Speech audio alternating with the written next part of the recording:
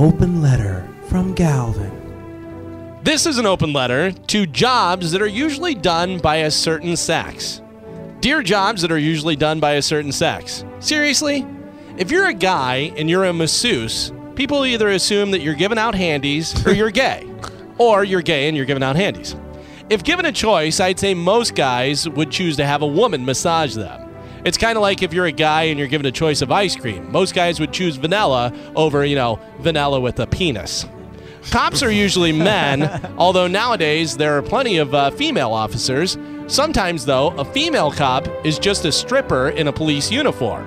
There's an easy way to figure that out, though, if she's a real officer. All you have to do is tuck some money into her belt. If you don't get tased, she's a stripper. Just remember, though, no matter what, you always have the right to remain sexy. It's interesting with people that cut hair. If you're a guy and cut hair, it depends on how you cut hair. If it's a basic cut, like a flat top or a buzz cut, and you don't do shampoos, you're a barber. If you're a woman and you cut hair, you're a stylist. If you're a guy and you shampoo, cut, and style hair, you're a stylist. If you get on a plane and you see a female pilot, you're like, hey, sweetheart, can you get me some coffee? Or you think, oh, look, that chick's funny. She dressed as a pilot for her flight. Female surgeons, they're weird because they also go by a different name. Nurses.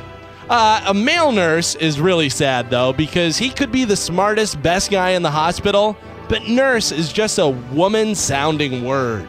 Wedding planner, woman. Dentist, man. Dental assistant, woman. Mechanic, man. Nanny, woman. Nail technician, woman. Construction worker, man. School teacher, now that's an interesting one. Because you think females teach younger kids, and males teach older kids. But if there's a male teacher teaching younger kids, everyone assumes that they want to teach younger kids how to bang. I'm Galvin from The Mike Calta Show, and this has been an open letter to jobs that are usually done by a certain sex.